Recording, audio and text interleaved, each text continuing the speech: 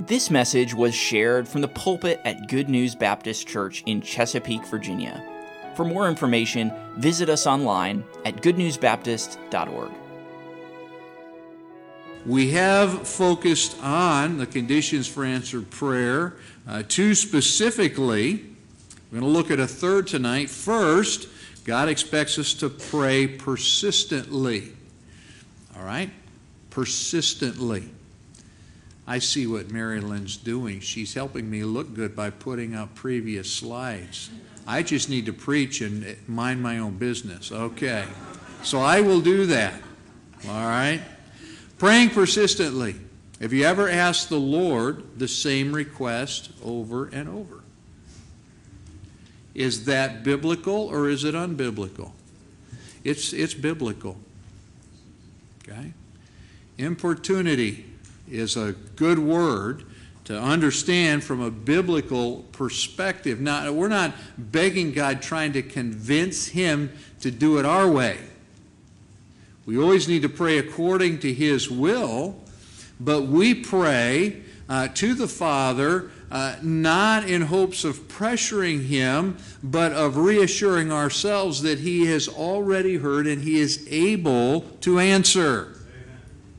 That's why we do what we do. And so, thinking even tonight, Sean Bradley here, how many times over and over, Brother Sean, did we pray for you? Not because God didn't hear us the first time, but we are encouraging ourselves, and as your situation was changing, we understand God says pray persistently. As God continues to build this church, His church, we really need to get our minds around that, because if God allows us to build the space that we need, we're going to be asking you to pray and to ask God to do some great and mighty things. So we pray persistently. And then secondly, He wants us to pray unanimously, pray in agreement. We saw this last time. The significance of our praying unanimously is not that 2 or 3 believers agree on a need or petition. Now, we should, again, the Lord working in our hearts and you and I following His Word, but the main point is that believers together, 2 or 3 or more, even in an assembly like this, when they pray, Christ is present, and in that setting, He makes their requests His own. Now again, it's not that we ask for anything and God says, wow, that was good. I wish I'd thought of that. That's silly, right? Nothing has ever occurred to God. But when we pray according to His will, then He makes our requests His own. Again, I think back to Elijah, who prayed that God would stop the rain in Israel. We're not told that God told Elijah to pray that. Elijah prayed it. Was it in God's will? Yes. But here's the point. Elijah prayed it and God agreed. And it got really dry in Israel. Okay, so if our asking is going to result in receiving, those two aspects are important. But there's another precept, a condition that must be exercised, and I hope this will strengthen our faith and encourage us tonight. God expects His children to pray in faith believing. All right, so that's our third precept. The admonition and accompanying promise are clear. Matthew 21:22. And all things. How many things? How many things? Really? Did God really say that? Sure did. All things whatsoever ye shall ask in prayer, believing, ye shall receive. Human fathers are hesitant to make such a claim to their children. But if your dad came to you and he said it with that much assurance, you'd want to believe him. But your heavenly Father has come to you with that assurance. We better believe it. Okay?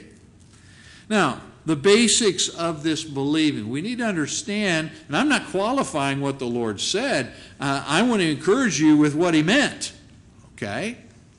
And so the admonition, Matthew 21:22, involves these basics.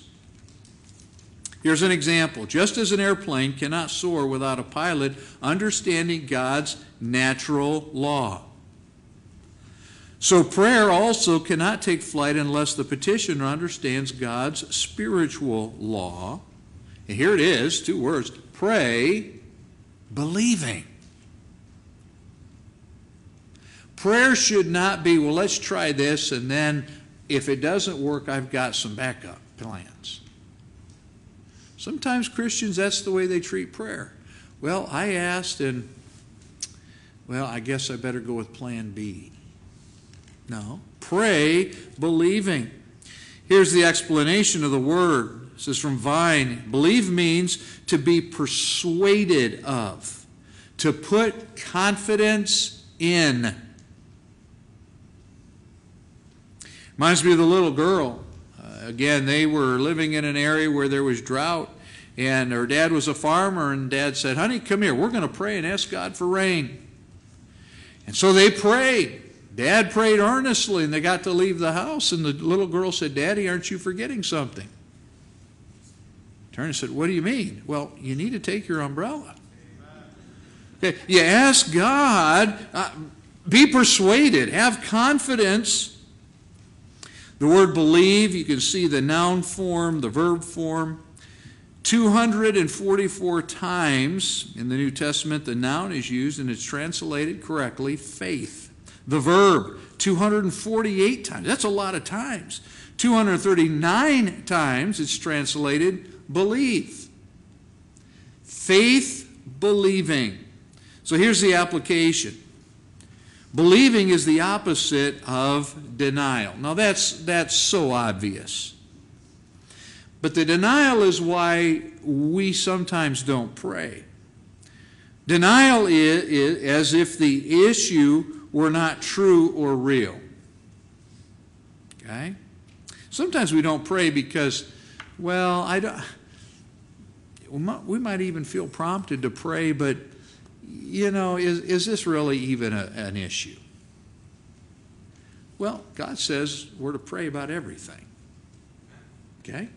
So, is it really an issue? And our flesh can convince us, notice the next statement, God doesn't see this as an issue.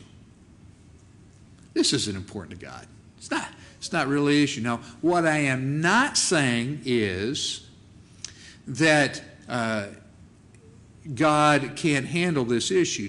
I don't want to create confusion here. Is anything really an issue to God? From the standpoint it's too hard, it's too big? No. Okay. We could say this: God really doesn't have any issues. That's providence. But that's not what we're saying. Sometimes we hesitate to pray about something because, well, you know, if this happens, it's not really an issue. And yet, in everything, we're to go to the Lord, we're to pray.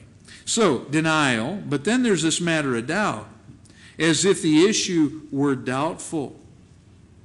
It is an issue, but here's sometimes how we think. God doesn't care that this is my issue. God's got bigger things to think about than my issue. That's doubt. Believing is the opposite of those. And again, to doubt is to handle a request as if failure to receive is possible. For instance, 1 Timothy 2:8, we're to pray everywhere without wrath and doubting. Notice, everywhere. I will therefore that men pray everywhere. That's about everything then. Lifting up holy hands, a reminder, our hearts have to be clean if we're going to be heard, but do it without wrath and doubting. James 1:6. If any of you lack wisdom, Okay? Ask of God. In faith, nothing wavering. Why? Because he that wavereth is like a wave of the sea driven with the wind and tossed. All right. So, here's your next blank. To believe is to exercise faith. To exercise faith and to handle a request as if the receiving is certain. So I go to the Lord and I pray, but I am already expecting, because I'm yielded to the Holy Spirit, my mind is focused on His Word, I've got a clean heart, holy hands, okay? And so I'm going to the Lord and I'm praying with the assurance that God is going to answer this prayer. And I'm not going to let my flesh bring all kinds of qualifiers into this equation. I'll just be real blunt with you. I don't know how many times I've heard Christians say, well, God answers prayer. Yes, no, maybe, or wait. Like, I can pray and I don't know what He's going to do, but I did the right thing, I prayed. No. Pray expecting. Pray believing. I like this quote, Evangelist John Van Gelderen. By the way, they're going to be with us, be our next evangelist. But here's an important thing that he said that I've never forgotten. He was preaching out of Hebrews chapter 11, verse 1. According to Hebrews 11:1, faith is the inner, I love this word, conviction of the reality of unseen truth. Faith is the inner conviction of the reality of unseen truth. When you pray, are you convicted? God's going to answer. He's just going to answer. I love what Hebrews teaches us about faith. Now, faith is a substance of things hoped for, the evidence of things not seen. Just extract two words there and think about this. Faith is substance and evidence, yet not seen. Substance. There's the evidence. I haven't seen it, but I'm trusting what God has said, so when I pray, done. Not because I'm anything special, but my God is almighty. He has committed Himself, and my God can't fail. So I'm going to ask. And I know He's going to answer. All right, so there are some boundaries to believing. So we have to be careful. What are the boundaries of believing? Well, first, we need to believe without ambition or lust. If I ask the Lord, I need to make sure I'm very aware of why I'm asking and what my motives are. Again, James 4:3. Why does the Lord not answer? Ye ask and receive not because. Because ye ask amiss. What does that word mean? Wrong motives. Ye ask with wrong motives, that ye may consume it upon your lusts, your sinful pleasures. All right, those carnal passions. God sees your heart. Now, there was a time in my life when I was praying very earnestly for a request.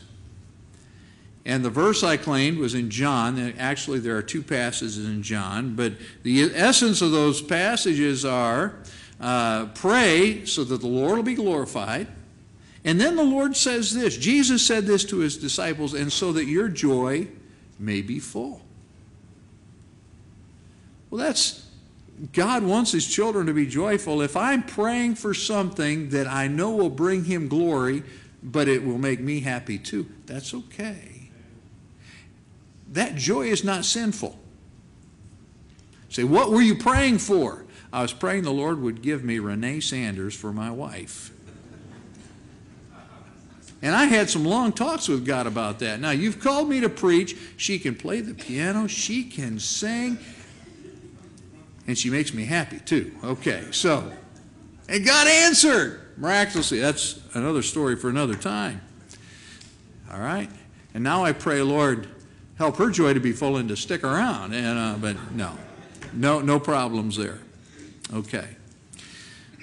Do we have any examples in the Scripture of asking for the wrong reason and asking for the right reason? Well, here's a negative example, Matthew 20:21. Imagine this.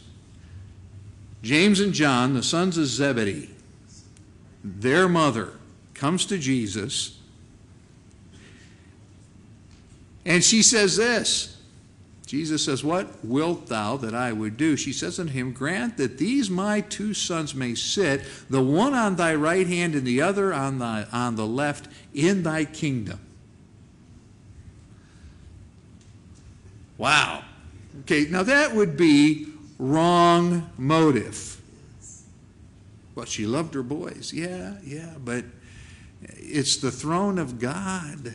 He gets to decide what happens there. Okay?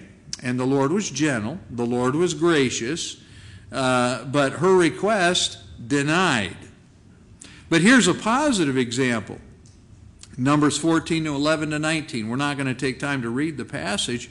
But once again, Israel had rebelled against the Lord, and the Lord says, and I'm paraphrasing, "Moses, you go stand over there while I destroy them, and then I'm going to make out of you a great nation."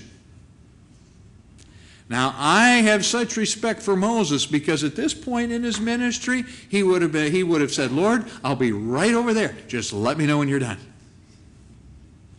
Well, why don't you save you and me some headaches?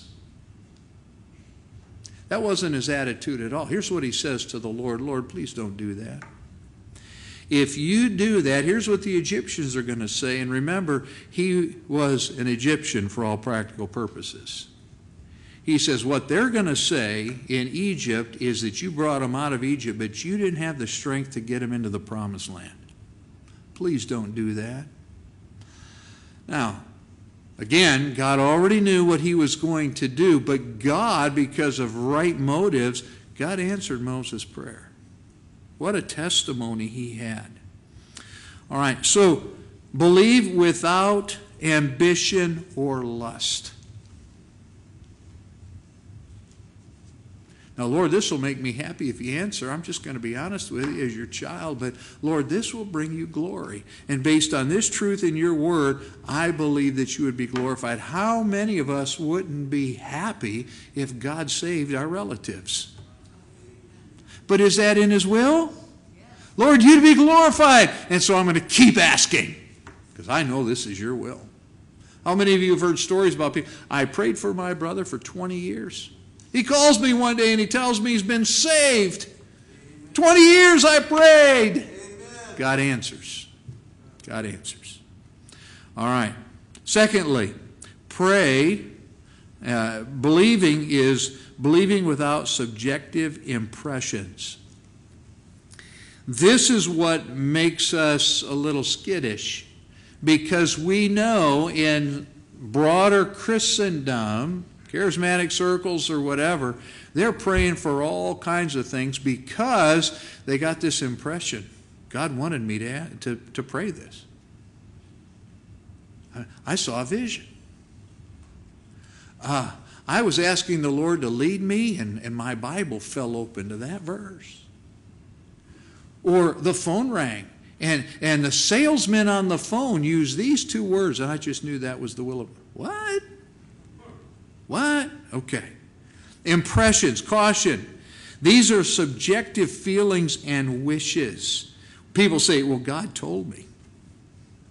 Though God does direct believers individually, the Holy Spirit was given to you to be your comforter. He speaks to us. You're not going to hear voices. Watch out. But he communicates to us with thoughts that are so clear. It's undeniable. When we ask, Lord, I need you to lead. I need you to show me. Help me to listen. Help me to follow. Okay? But he only does that within the framework of Scripture and a Spirit-controlled life. When a person says, God asked me, God led me, God directed me, and any of that contradicts the Bible or it's a life that is contradictory to someone that God can lead, they're making their words, their thoughts, whatever, equal with God's. Can't do that. Again, this is a real problem in charismatic circles when experience becomes, well, this is proof that I'm saved and that I'm right with God. I had this experience. No. All right, so there's an important caution there. These are the boundaries. But letter C, believe within God's will as it is revealed in His Word. We all know Romans 10:17, faith comes by hearing, and hearing by the Word of God.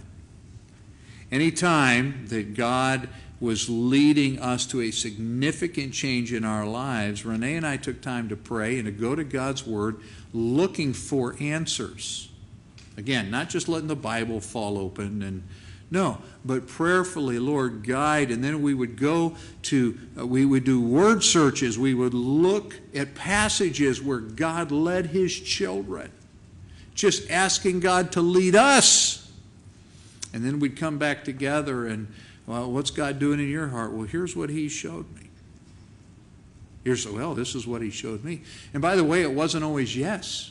Sometimes what He showed us was not that way. Not now. Okay.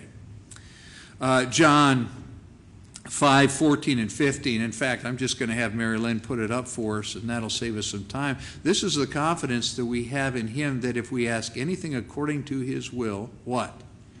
He heareth us. Okay? And what's the next verse? And if we know He hear us whatsoever we ask, we know that we, what's the next word? We have the petitions that we desired of Him. When I'm right with the Lord, He gives me the desires of my heart. But don't miss the point, they're His desires that He gives me. All right. What are some ways that God will answer when we ask in His will? Quickly, when we ask for wisdom. That should be James 1:5 in your notes. If any of you lack wisdom, let him ask of God, who giveth to all men liberally and upbraideth not, and it shall be given him. How often do you ask the Lord for wisdom? Here's what your flesh will say. I've done this 100 times. I do this every week. Stop. Ask God for wisdom. Ask God for wisdom. I give an example here. This is what, and we've got several preachers here tonight. Missionaries, pastors, men that are praying about going into the ministry. Let me just give you an important spiritual, it's not really a secret, but a help when it comes to preaching. Don't ever go into the pulpit because you just had something you wanted to tell people. They're His people. What does the Lord want to say to His sheep? I don't ever go into the pulpit without first asking the Lord, what do you want me to share? And I preach series. One of my goals, I would really love to preach through the Bible before God takes me to heaven. That's not going to happen. But even in these series, and we've been able to see, I hope you've been able to see that when we're preaching on these texts, like the life of Cornelius, it's just been so exciting how what God's doing in our church, He's doing through the text. Okay? But there have been times where I've gotten ready to go. This is my series. I'm looking forward to it. And the Lord said, you're not going to preach that this weekend. What? Lord, you know what time it is? No, I want you to preach this. Amen. Some of you Bible study teachers, you know what I'm talking about. It's like, Lord, now? Yeah. Okay. And God will give wisdom. And He said, if you open your mouth, I'll fill it. Letter B. When you ask for peace, I wish we could just park here. Burdens are lifted at Calvary. The songs we sang tonight, day by day. Oh, wow. Philippians 4:6. Don't be anxious about anything. Some of these requests, when you've got a son and he's looking at possible hand surgery, Brother Ryan, Mary. Okay. Lord, we need peace. All right, don't be anxious. In everything, by prayer, supplication, with thanksgiving, let your requests be made known unto God. Pray, plead, praise, And here's what I promise you: peace. Lord, I just want your peace. It doesn't have to make sense, hence peace that passes understanding. God will give that. All right, letter C. When you ask for physical and spiritual protection, are we not commanded to pray, Lord, help me not to be drawn into temptation. Lead me not into temptation, but deliver me from what? Evil. Sin, other things, the results of sin. Lord, I need physical and spiritual protection. Pray that, and then expect that God's going to protect. But let Him do the protecting. Let Him define that. Here's an example that has moved me every time I read it. This is from The Savage, My Kinsman. It's a quote from someone who was interviewing, it happened right after Elizabeth Elliot and those other women lost their husbands on a sand beach in Ecuador when the Auca Indians killed them. And one of the family members was so concerned about Elizabeth, who had been praying for her husband's protection. These ladies all had been. They were there trying to reach these people for Christ. So when you see the name Betty, that was the nickname for Elizabeth Elliot. I don't know if you know that. But anyway, someone who had been praying for her said this: I wondered how Betty, Elizabeth, would reconcile Jim's death at the hands of the Aucas and the Lord's apparent failure to protect him from them. When they asked Betty, Elizabeth, about this, her answer came back without hesitation. Here's what it was: I prayed for the protection of Jim, that is, physical protection. The answer the Lord gave transcended what I had in mind. He gave protection from disobedience, and through Jim's death accomplished results, the magnitude of which only eternity can show. That's the eyes of faith. Let me give you another example. The Lord has reminded me of this over and over. When I pray through our prayer sheet, we've got people on hospice, and I say, Lord, deliver them. And a voice in my heart says, I'm getting ready to. Now, I want to see him walk out of a hospital. He wants to see him perhaps walk through a pearly gate. Which is better? So I just pray, Lord, deliver him.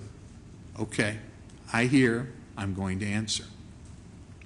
And sometimes he raises them up and he continues to use them here. Hallelujah. So let's conclude.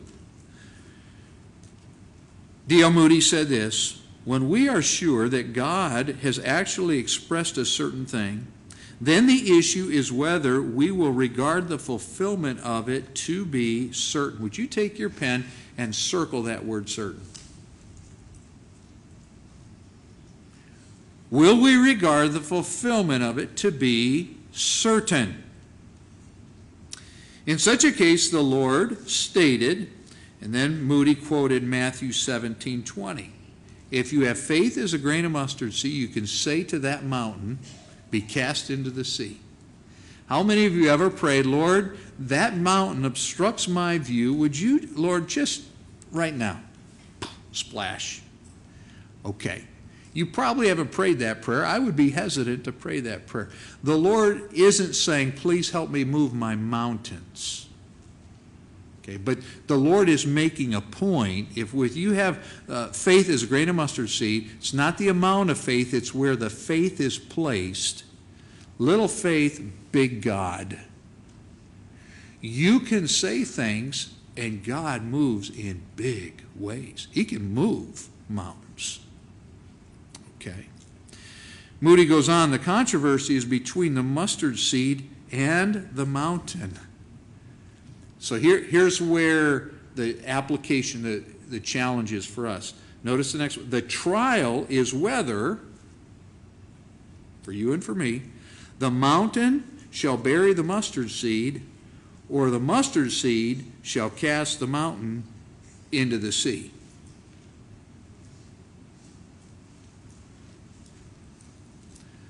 So which is it going to be? All right, Lord, I'm coming to you in faith, believing, because here is what you said. I believe this is according to your word. I believe this will bring you glory. Lord, I just want to be led. How do you want me to pray? Lord, I'm sensing you want me to pray according to your word as I'm trying to be yielded to your Spirit this way. Lord, I believe. Help mine unbelief. But I'm trusting you. And if you approach it that way with certainty in your praying, the mountain won't bury the mustard seed. Let's stand together. Father, these are supernatural truths that can only be taught by your Spirit. But Father, it's this kind of faith in you, this trusting and believing, that makes us happy in Jesus, but makes us rejoice and give praise for the mighty acts of our God. Lord, would you help us as we move forward as a church in our own personal lives, corporately together. Help us to trust you and to pray. And Lord, we'll rejoice in what you will do. In Jesus' name, amen. Thank you for listening. If you have questions about your relationship with God, or you would like to know more about the ministry of Good News Baptist Church, you can visit us online at goodnewsbaptist.org or call us at 757-488-3241. We trust your heart was challenged as you listened, and we want to encourage you to share this message with others. May the truth of God's Word be your guide as you strive to follow Christ and make Him known to others.